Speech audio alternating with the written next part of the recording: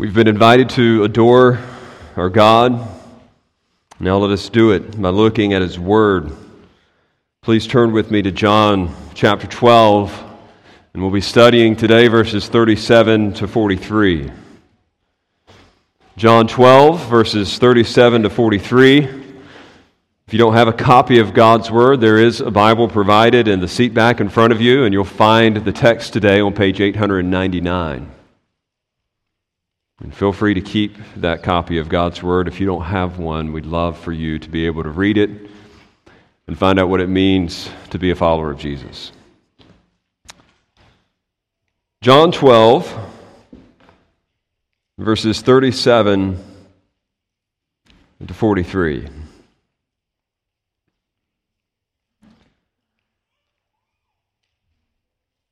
Though he had done so many signs before them, they still did not believe in him. So that the word spoken by the prophet Isaiah might be fulfilled. Lord, who has believed what he heard from us, and to whom has the arm of the Lord been revealed? Therefore they could not believe. For again Isaiah said, He has blinded their eyes and hardened their heart, lest they see with their eyes and understand with their heart and turn, and I would heal them. Isaiah said these things because he saw his glory and spoke of him. Nevertheless, many, even of the authorities, believed in him, but for fear of the Pharisees, they did not confess it, so that they would not be put out of the synagogue. For they loved the glory that comes from man more than the glory that comes from God. It was back in 1985 that Chris Van Allsburg authored what would be one of the most popular Christmas stories of all time. The next year it would go on to win a Caldecott Award, which if you've ever been to the library with your children, it's the little gold seal on the cover of some books that typically represents excellence in pictorial representations for children. It's normally not the book with the best plot per se, but the one that told the best story with pictures. And so this one would become a staple, even becoming a major motion picture 10 years later, and it's none other than The Polar Express. Now, the interesting thing about the Caldecott Award is that it is solely based on pictorial representation, not plot or purpose. I think that's a very important distinction to make. Because if you've ever seen the book, or even the movie, it's beautifully illustrated, but I don't want to hurt anybody's feelings. It's a little pointless. I mean, the theme is good. It sounds good. It's syrupy and sweet. Believe. Believe. Almost sounds Christian, doesn't it? Just believe. And the crazy thing is, don't want to do any spoilers for children under the age of 8, but what it's calling on them to believe in may not be real. May not be. Your parents can explain that. Like, why spend an entire book calling on people to believe in something that you will eventually have to tell them at, I don't know, whatever age you decide to do so? It's not actually true.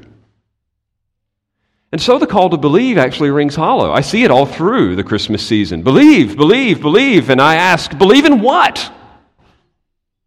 Why? Believe for what? To what end are we to believe? And what are we believing in? Is it the spirit of Christmas? Are we believing in generosity? Are we believing in the fundamental goodness of humanity? Are we believing in God generally? I love that there's a call to believe, but we need to get clear on what it is we are to be believing in. And so it just kind of seems trite. It seems a little overworn. It seems a little repetitive, redundant. And so also, could the regular and consistent calls throughout the book of John seem as well? It seems like every sermon that we preach here, at least for the last 6 months, has been believe. Now there's an object, it's believe in Jesus. But it would be tempting for us to start thinking as a congregation like, all right, I think we need to be moving on to different territory. I think that we've got it. We do by now believe in Jesus. We believe that He is the Son of God. I wasn't really doubting that 6 months ago, but I'm for sure not doubting it now. Next book, please. And yet it's the inspired Word of God, and it keeps calling us to believe. Do you wonder why? Couldn't John have made this thing a lot shorter? Couldn't he have just said, Jesus did a lot of really cool stuff that proved He was God, therefore you should believe. Just trust me on this one. But He doesn't. He keeps calling for it over and over and over again because He presumes something. That there are some who had not yet believed. Where we are in John so far, Jesus has done 6 stupendous miracles. I mean, mind-blowing. And the verses that we've read are like the conclusion of what's happened with these 6. And what we just read was this. He's been calling on them to believe, and it says, and they still did not believe. The problem is ongoing unbelief. It's still there. And so John's going to call for it again, but this time, instead of just saying believe, he's going to take things a little differently. He's actually going to show you how terrible unbelief actually is. All the other times he's been focusing on Jesus and the call for you to believe, but now he's going to show you what unbelief actually looks like. We could call this passage an anatomy of unbelief. An anatomy of unbelief. An anatomy is conducted when something is cut open and dissected, and you see it for what it really is. What is going to happen here is unbelief will be laid out on the table, it will be cut wide open, and you're going to see 3 disturbing aspects of unbelief that will move you to one of 2 things. To belief, if you have not done so already, or to gratitude, if you have. But I want you to note John's sober assessment of unbelief in its 3 forms. The first form of unbelief that's tackled here we could call those who will not believe. It's in verses 37 and 38. Those who will not believe. You see it there in the text, verse 37. He had done so many signs before them, and they still did not believe in Him. Now, what are signs? What do we mean by signs? Let's just review something real quick. Signs aren't like hints. Signs are not implications. Signs were verifiable displays of deity. They were authentications, if you will. They were things that made something official. Like you've always heard the story and somebody in a debate with an atheist, well, if God were really real, He would prove it. Have Him strike this tree with lightning.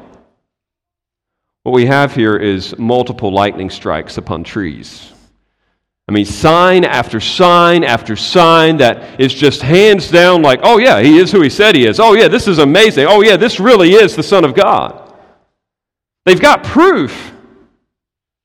They've got public displays, and yet they still don't believe. They refuse to do it. It says that they still do not believe in Him. In the original language, it's an imperfect verb. They were not believing in Him. They just kept on and on and on, refusing to believe. And it just kind of makes you wonder, like, what is their problem? Why do they do it? Well, in the text, all it says is this: they didn't want to. They didn't want to. My dad, he's not a philosopher by any means. He's a construction worker. But he's an old soul. He says wise things. And I remember him telling me in college one time, I think somebody could write a book on this. He said, son, people are going to do what they want to do.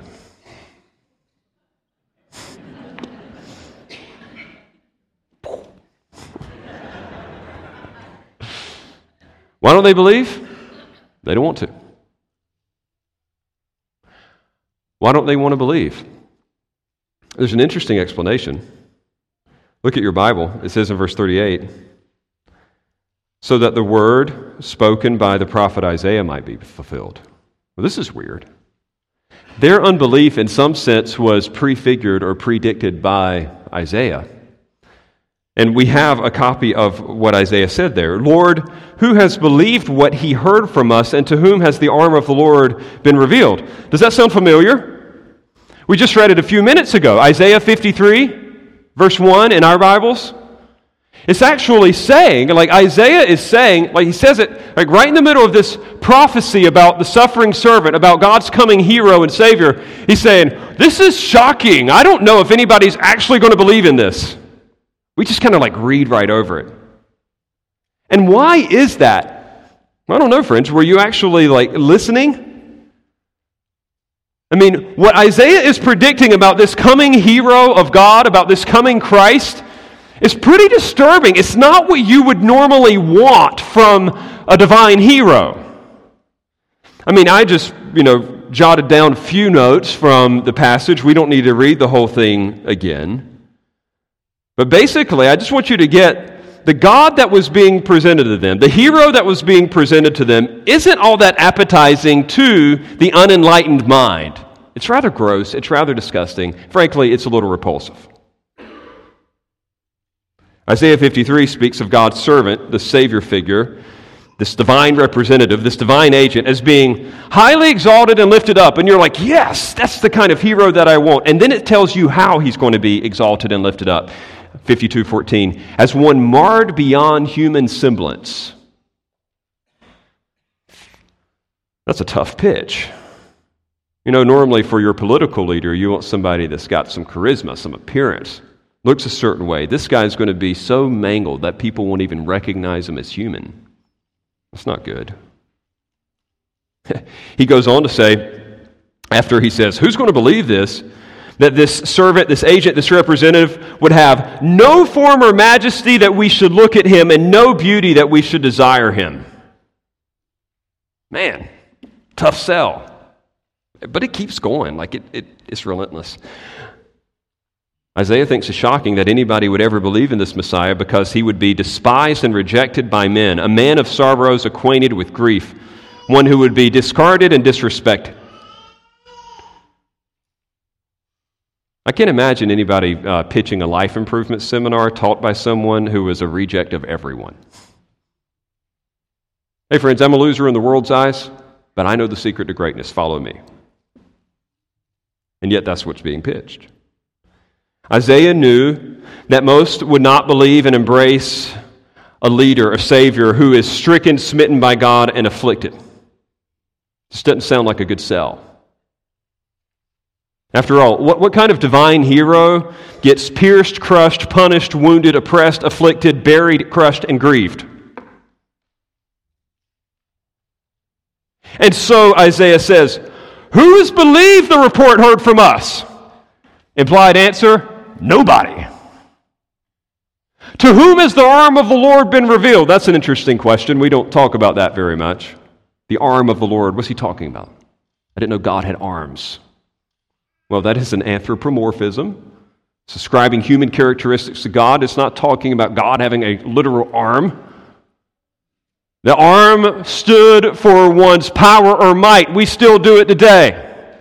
Somebody rolls up their sleeves, they take a picture, and they flex their muscles, and they're trying to show you that they've got power, they've got strength. To whom would the power and the strength and the might of God be revealed in this way? Implied answer, nobody. Isaiah saw it coming hundreds of years before it happened. This is a hard sell.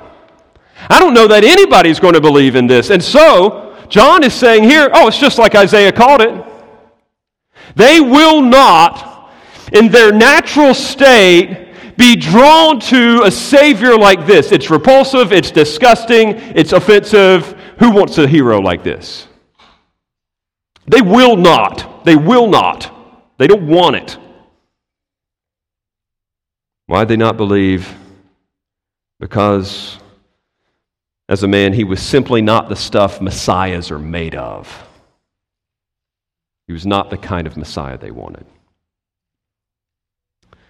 It reminds me of like a baby refusing to eat their vegetables.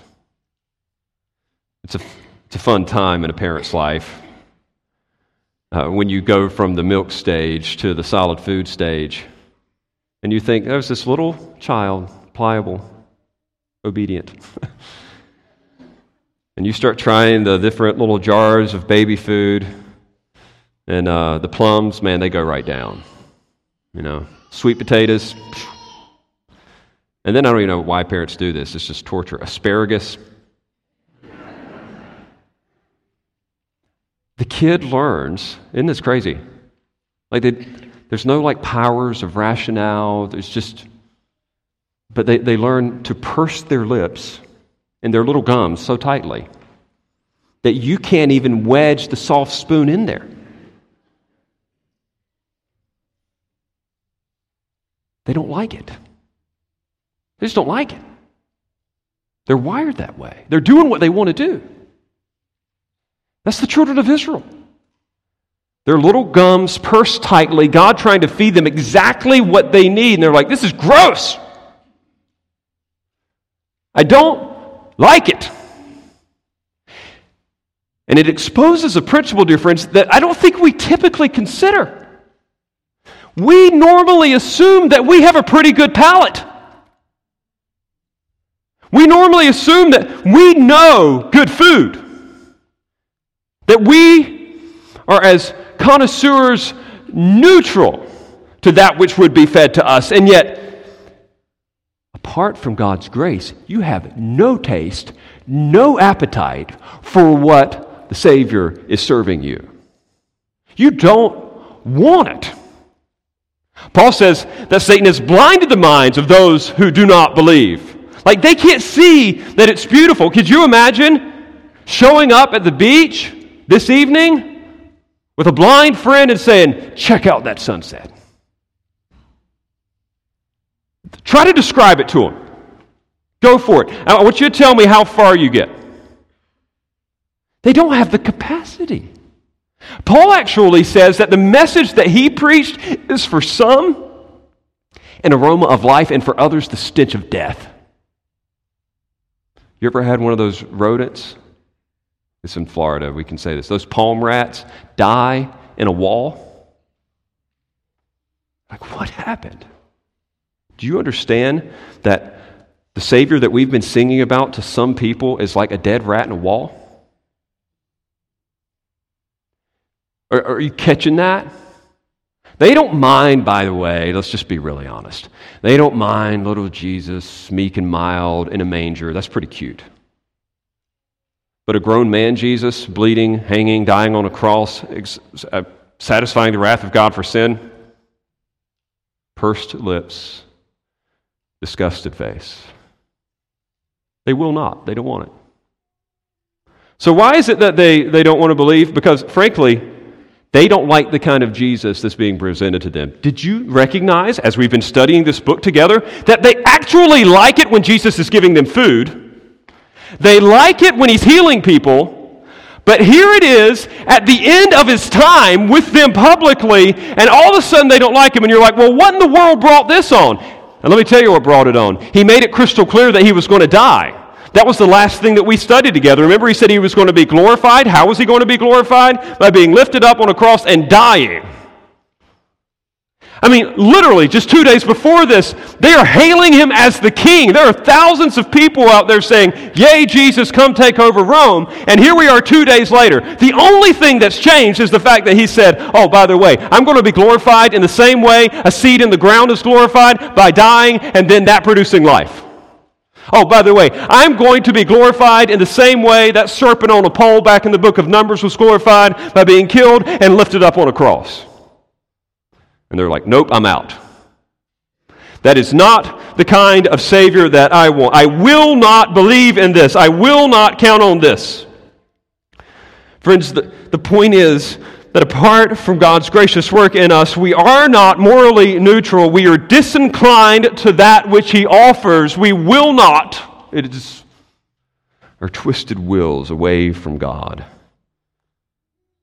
And I think the reason why is because, just humanly speaking, to see a Savior who has to die and suffer in this way implies that we're pretty messed up.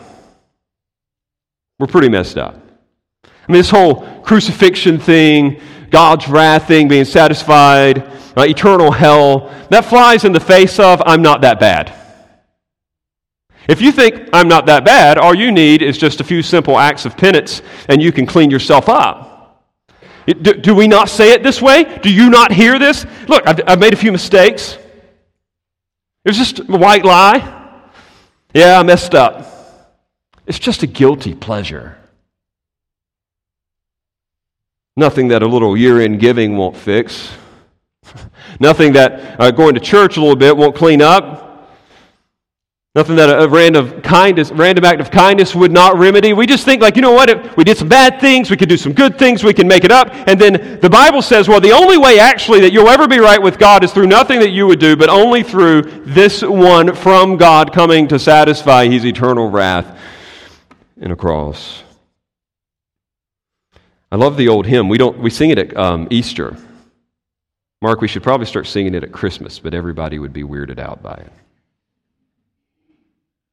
It's called Stricken, Smitten, and Afflicted. It's based on Isaiah 53.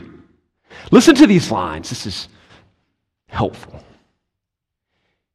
Ye who think of sin but lightly, nor suppose the evil great, here may view its nature rightly. Here its guilt may estimate. What's it talking about? The cross. Mark the sacrifice appointed. See who bears the awful load. 'Tis the Word, the Lord's anointed, Son of Man and Son of God. Friends, looking at a crucified Savior helps us realize that we're not as great as we thought we were. And people don't like that. They don't like it. They don't want it.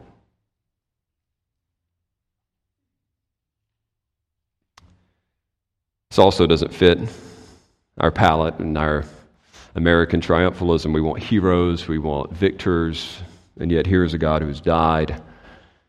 And yet God knew. God knew that this would offend people, and this is the very way that He would receive glory. Do you remember? He says, for the word of the cross is foolishness to those who are perishing, but to us who are being saved, it is the power of God. It's always been God's plan to turn the wisdom of the world on its head, to work in countercultural ways. And so the truth is that there are some who do not believe simply because they do not want to. Ephesians 2 says that we are dead in our trespasses and sins, and we are stuck following the prince of the power of the air. Like we are messed up. And so we don't have that appetite. And what's especially interesting about this is that those with the most religious heritage in this text, those who have the best and brightest religious pedigree, the Jewish people, they're the ones most inclined to say, I don't like that kind of Messiah. I get it. I see it on your face. Don't worry. Oh, thanks, Justin. A really encouraging Christmas message 1 week out. I'm just ready to go take the world for Jesus now. If this is true, since this is true, the opposite is also true.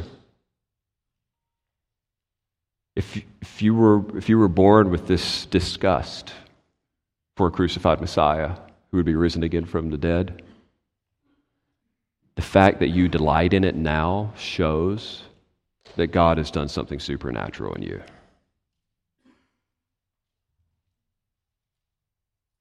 I think sometimes we think, oh, well, why doesn't everybody believe? as if it was just like somebody learning to tie their shoes. It doesn't work that way. God has given life. And friend, I want you to be encouraged, because some of you are in here, self-included, we know how this goes. Like, we struggle with sin. We're not everything we want to be. We're not living up to our expectations. Here we are. We're almost at New Year's end, and we're reflecting on all the failed resolutions from times past. And you're like, man, I don't even know if I really am a child of God. And let me give you the greatest indicator that you are a child of God. It is that you actually delight in His crucified Son. It's impossible. It's impossible apart from His divine intervention. Life has been given to you. Friends, rejoice in that. There are many who will not, because they don't want to. But you want to. Why? Because God has given you a will. I love that reminder in Ephesians 2:9 that, salvation is by grace through faith and not of works.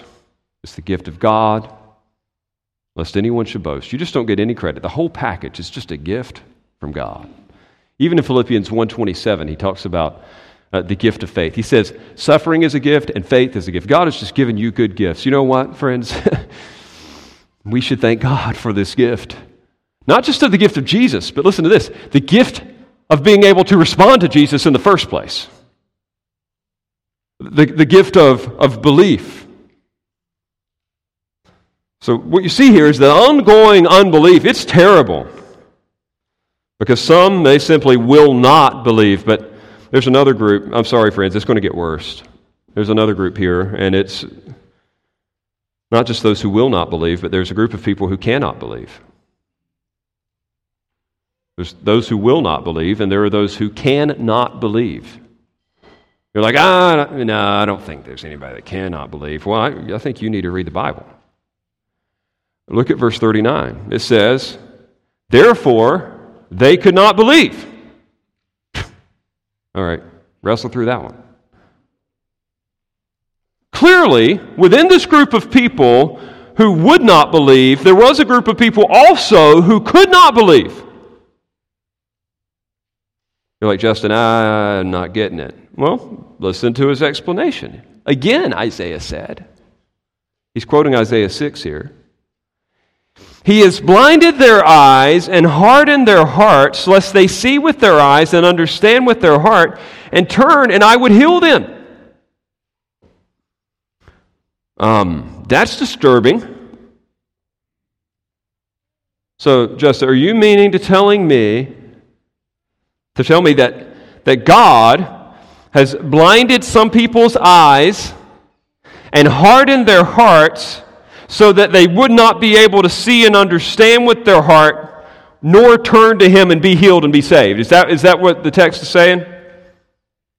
Yeah, it is.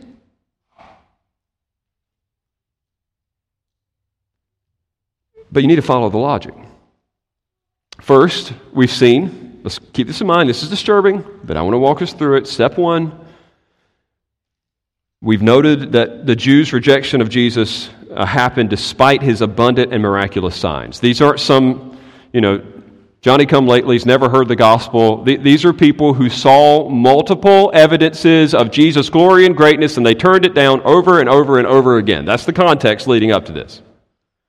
Second, he traced that back to the predicted response to the Messiah in Isaiah 53. I mean, generationally, this has been a problem for the children of Israel. I just don't think that you get it. I don't think I get it very much either.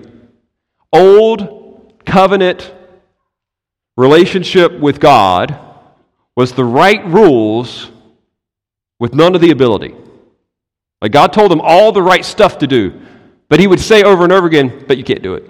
Can't do it. You can't do it.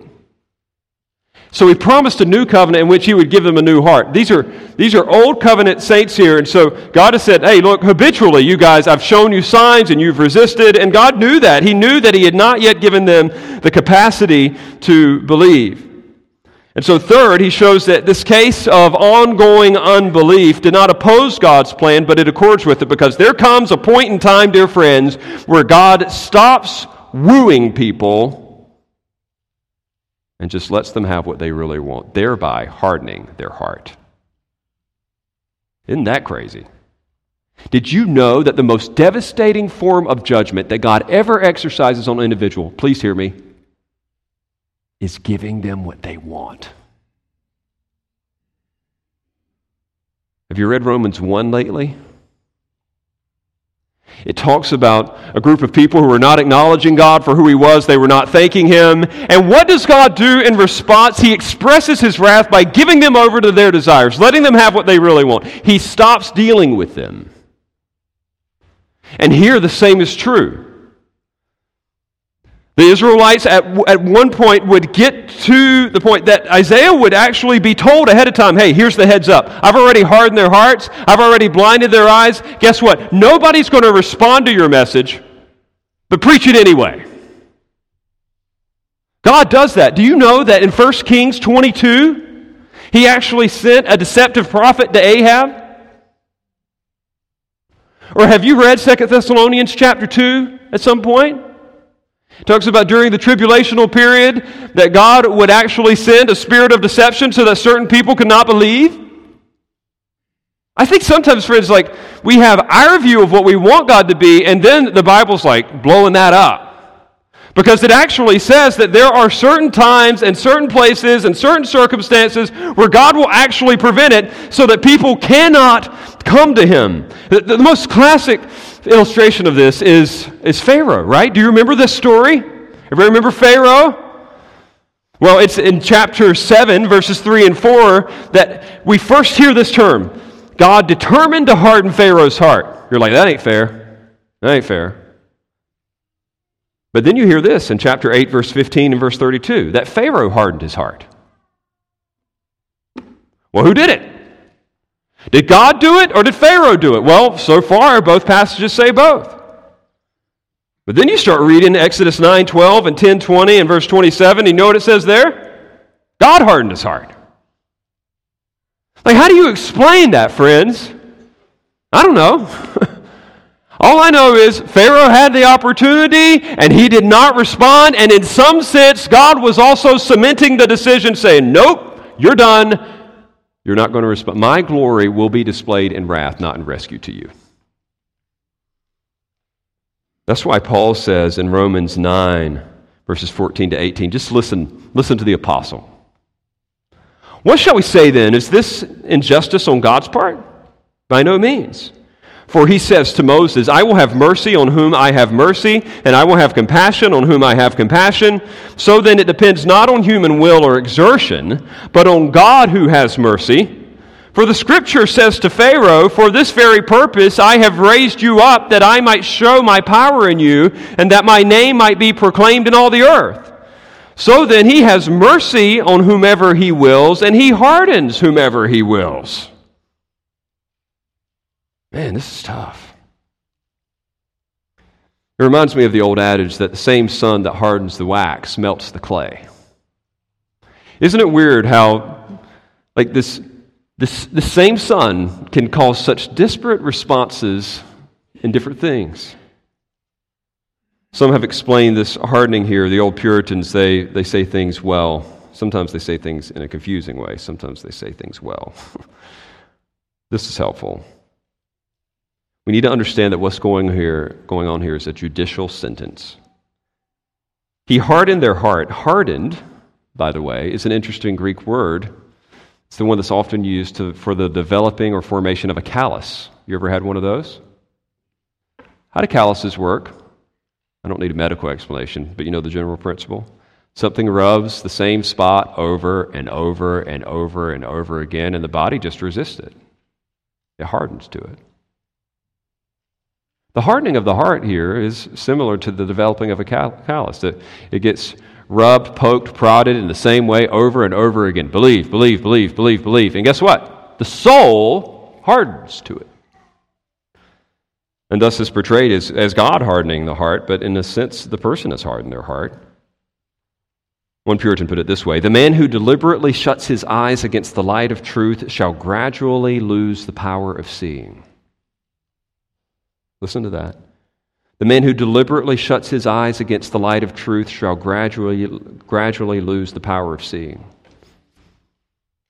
You know that happens, right? Another one wrote it this way, in which it combined the stubborn resistance and the ultimate judicial sentencing by saying this: "This is the law of moral hardening. The day of grace may terminate before the day of life." Think about that. The day of grace may terminate before the day of life. God gave them what they absolutely needed and did not want, and in that way He blinded their eyes and He hardened their hearts. Friends, I want to be clear here. While God elects by His grace, the Bible never invalidates human choice. That's why Jesus, knowing that Israel would reject Him, still invites them. He still asks them to choose. Yet on the side of human responsibility, there's this terrifying principle that you can reject the light one too many times, and you can turn away the Savior to such a degree that He does not return again. And this is scary stuff, friends. God is not always available to those who do not believe in Him. At times, He can express judgment by preventing the hard-hearted from ever coming to Him, and He will not ultimately be rejected. Rather, their full and final rejection revealed His rejection of them, and God's greatest act of judgment is when He finally gives the sinful heart what it thinks it wants. You said, "Justin, how do I know if it's too late? How do I know if I'm past the point, no return?" Well, the truth is that you wouldn't care to be asking that question if that were the case. But can I still not remove the total edge from this thing?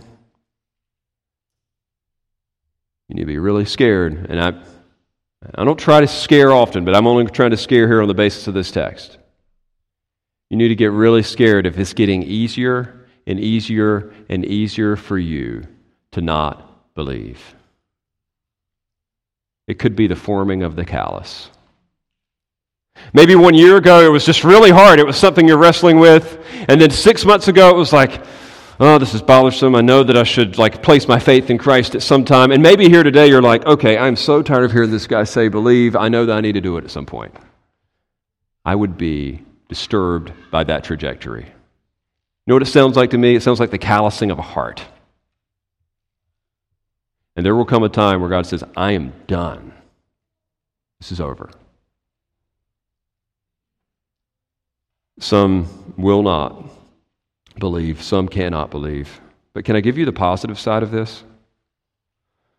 The God who can harden the heart is the same God who makes hard hearts soft.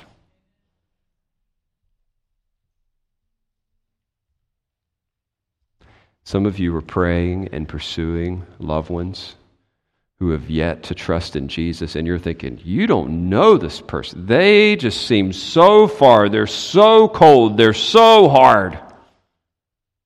Friends, Proverbs says it this way: the king's heart is in the hand of the Lord. And like a river, He turns it whithersoever He will. How the rivers get like they were? How did they end up that direction? Why did they flow this way and not that way? God did that. Just like the heart of your loved one. Just like the heart of your friend, your family member, your neighbor. God's greater than our hearts. He can harden them, and He can soften them. If you want to think more about this, I can't make this its own subject. But I would encourage you to buy yourself a Christmas present. And it would be J.I. Packer's Evangelism and the Sovereignty of God. If you've never read it, you need to read it.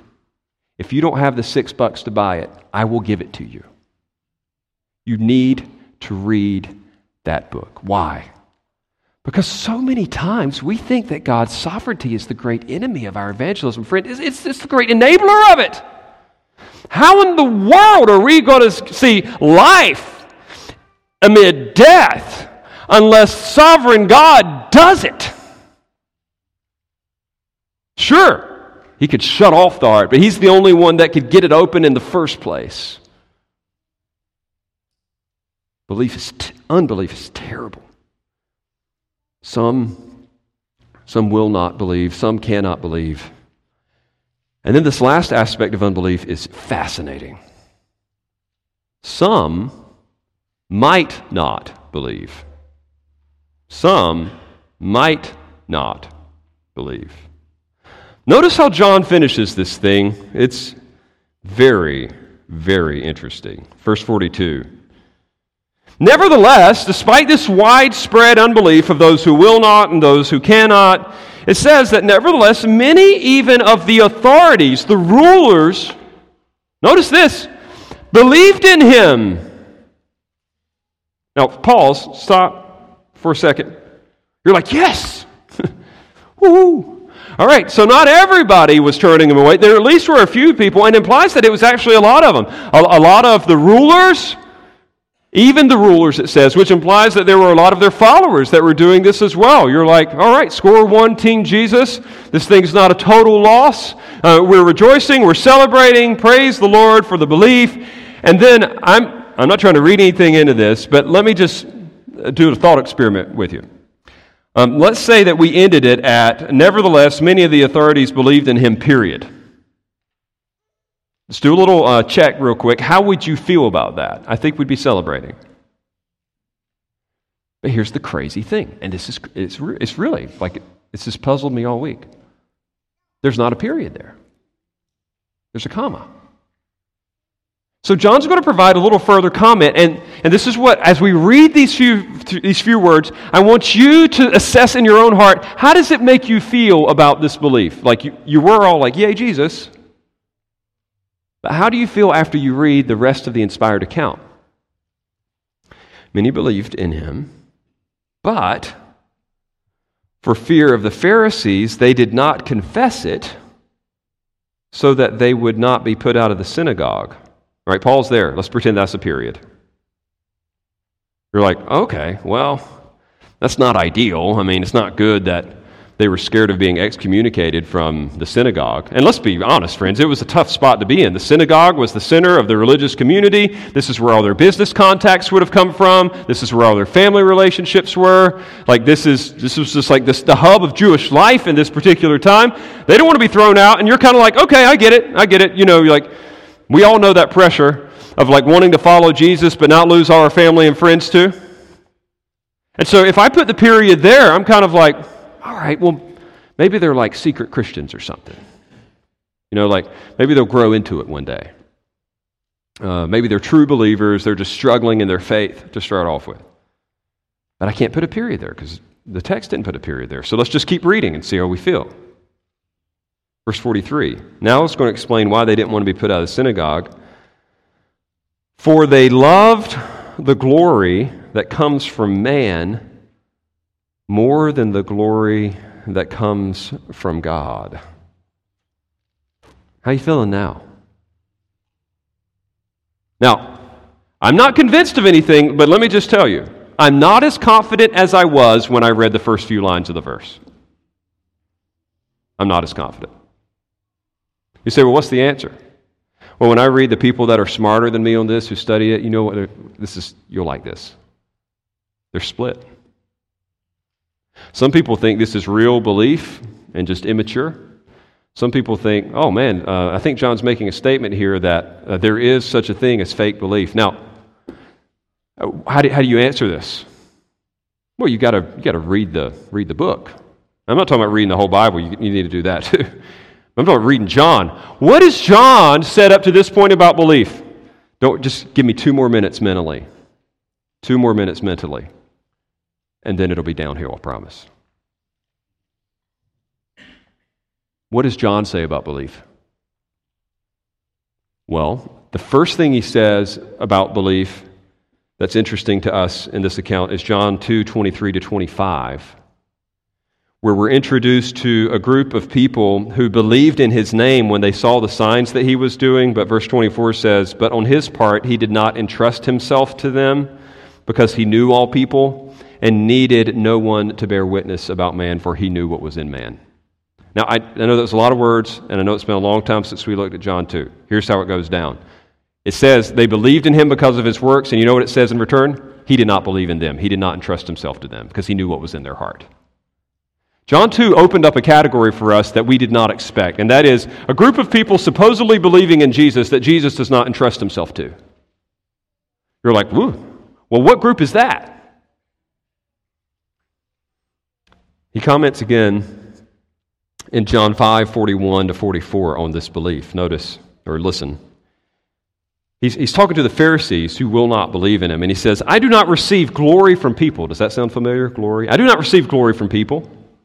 But I know that you do not have the love of God within you. I have come in my Father's name, and you do not receive me. If another comes in his own name, you will receive him. How can you believe when you receive glory from one another and do not seek the glory that comes from the only God? Notice that.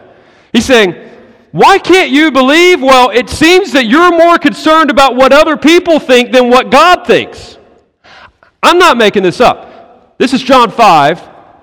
We're in John 12. If we're confused about are these people really believers or not, the only way I know how to answer that question is to go back and see what John means. And here's what I know so far. He has a category for people who supposedly believe in Jesus, but Jesus doesn't believe in them. And here's what I also know. Some people want to believe in him, but cannot believe in him because they're more concerned about what everybody else thinks rather than what God thinks.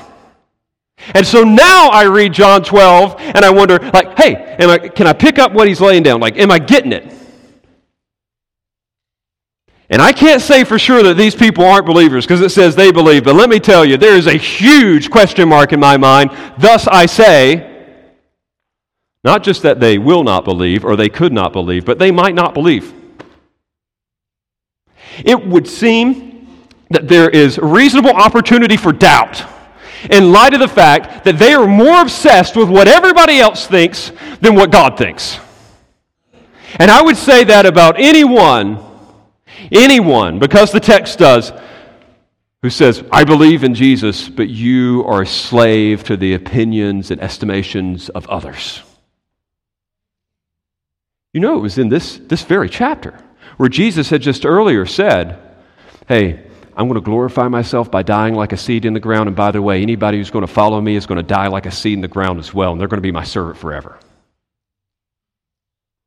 Like if there's not some kind of cross-carrying, if there's not some kind of death to self, if you're still obsessed with what everybody around you thinks, it just kind of makes me wonder, is this real belief or not? This is a helpful category.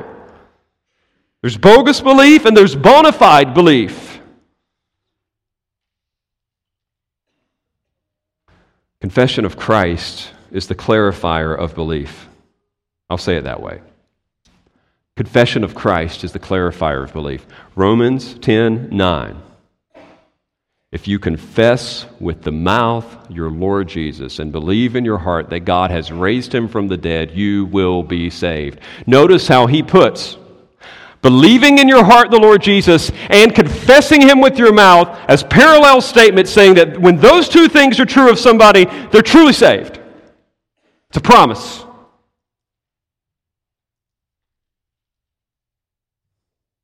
Your intellectual assent to Jesus, but functional beholdenness to the glory of others should serve as a scary question mark on the certainty of your faith. I'm going to be real. If you're in here today and you're saying, yeah, I believe in Jesus, but I don't know that I'm ready to publicly identify with it. I don't want to get baptized because, that's kind of official, That makes it really public, and I don't know if I'm ready for that step. Or, I believe in Jesus. No, I really do. I have a personal relationship with Jesus, but this whole thing about being a communing part of a church and getting together with other people, that seems a little official, seems a little out there. I don't know that we're ready to go that far with things. I've got my own community. I don't know that I need this Christian community thing as well. That's exactly what they were saying. They were saying, I believe in Jesus, but I want to hold on to the synagogue. And am I saying those people are going to hell? I don't know. But isn't that disturbing enough that you don't know? That's why I say confession is a clarifier of belief. For some of you, the best thing that you could possibly do for your budding faith in Jesus is just to go ahead and publicly identify with him and get it over with. And time will tell. My friend, my mentor, one of the best evangelists I know, personal evangelist. His response when somebody says they believe in Jesus, and I've said this to you before, but we should remember it, hallelujah, and we'll see. You believe in Jesus? Woo-hoo! We'll see. Let me see if you confess Him. Initially, through baptism, and then ongoingly in the company of His church.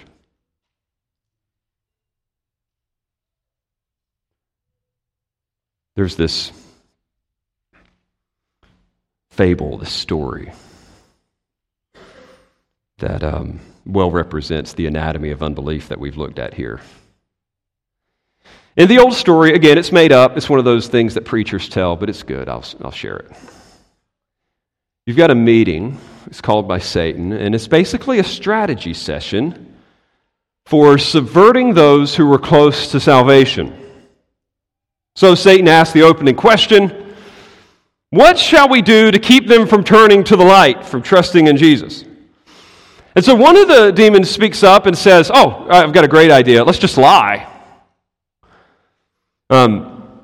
We could tell them that there's no life after death, and we'll tell them that there's no hereafter.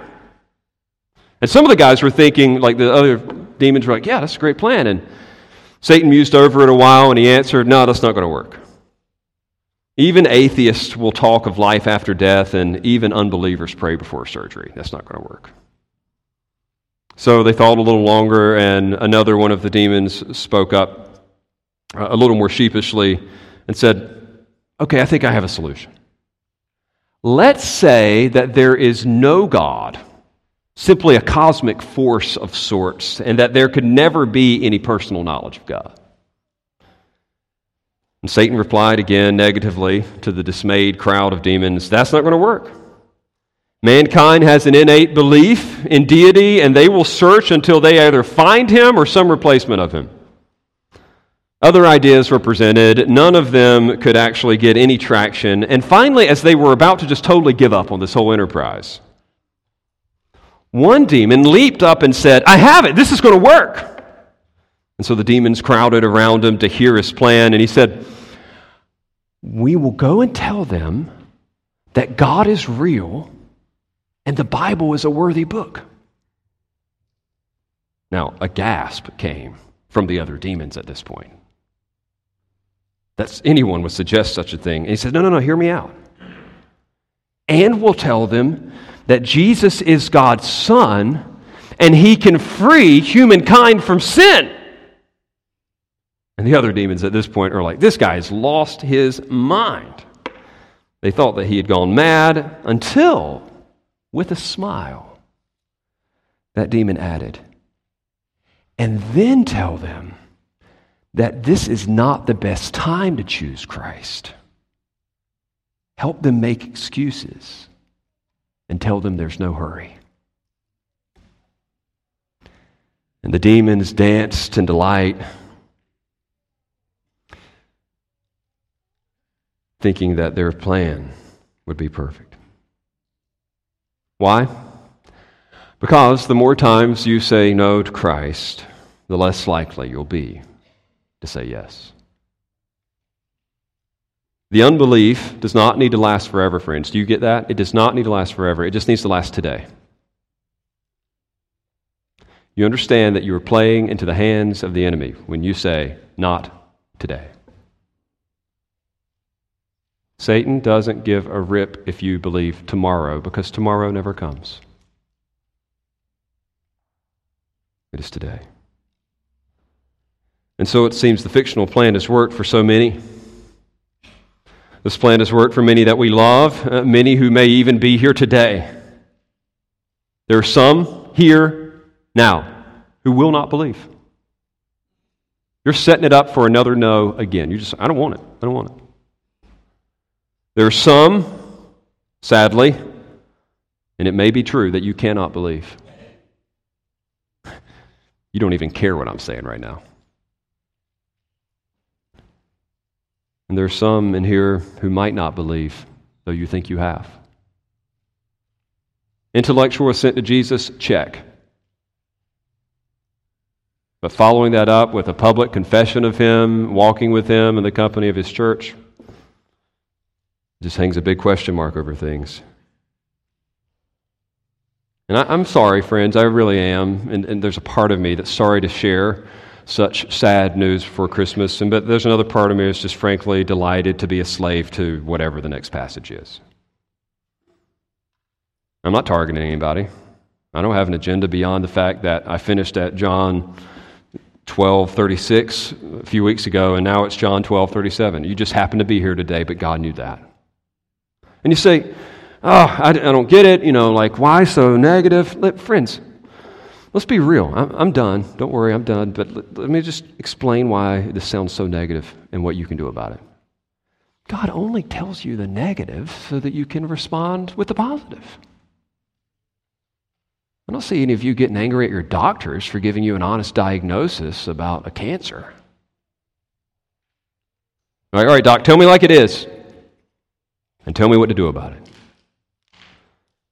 Friend, this text has told you like it is. And when we read through these passages, we know exactly what we need to do about it. It's really simple. I'm going to sum it up in 4 words, and you're going to like this because you can remember it. It's A, B, C, and D. Step 1, admit. Admit that you actually need a Savior, a crucified Savior, one who would satisfy God's wrath through His death on the cross, one who would conquer death on your behalf by rising again from the dead. You need that. Just admit it. Just own it. Everybody knows it. Just admit it. 2, believe. Once you recognize you got a problem, now you just need to trust in this one. I didn't say behave. That's not what we're calling you to do next. It's not behave, it's believe. It really is believe. Just say, I can't do this on my own. I am totally dependent on Him and what He's done. I am done trusting in myself. I am done counting on everybody around me. I will only count in the Lord Jesus and what He's done. Believe. 3, confess. If you say you believe, hallelujah, we'll see. How do we see it? You confess that. You just come out in the open and say, through baptism in particular, I'm dead to self, I'm alive in Christ, I'm identified with His body. And then you commune with Him. And them, by the way. Him and them. You walk with Him in the company of His church. And then 4D. Declare. Tell other people the same thing. Call them to believe in Him as well. That's really what a church is at the end of the day. It's a group of baptized believers who have partnered themselves together for the accomplishing of the Great Commission. We're doing this together. And so it's bad news indeed, but it's for a good end. And so we conclude by having me pray. I want to pray for those of you who have yet to believe. And then we who have believed will rejoice in His grace in a final song. Let's pray together. Father in heaven, my heart is so heavy. It is so heavy for those who still do not believe. And for those who might not believe. It's not clear in the way that they have identified with you publicly. Oh God, open eyes, unstop ears, give spiritual life. Lord, rescue sinners today. Reconcile them to Savior. There's no better way to enter the Christmas season than truly enjoying the Christ of Christmas. I pray for spiritual life today among those who have yet to believe. Or draw them in, and if they have questions or concerns, or just give them that modicum of courage needed to talk to other believers around them, to get more clarity. But God, may today be the day of salvation for some who are even sitting here right now. And for those of us who have already responded, for those of us who have enjoyed the benefits of this Christ, oh Lord, give us the grace to enjoy that, to recognize that it is not of us, it is all His gift, and may we passionately declare that to others, especially this time of year. So even now, as we testify to the enjoyment that we found in Jesus, we trust that our praise would be enabled, that our proclamation would be powerful, and that many would come to believe. In Jesus' name, amen.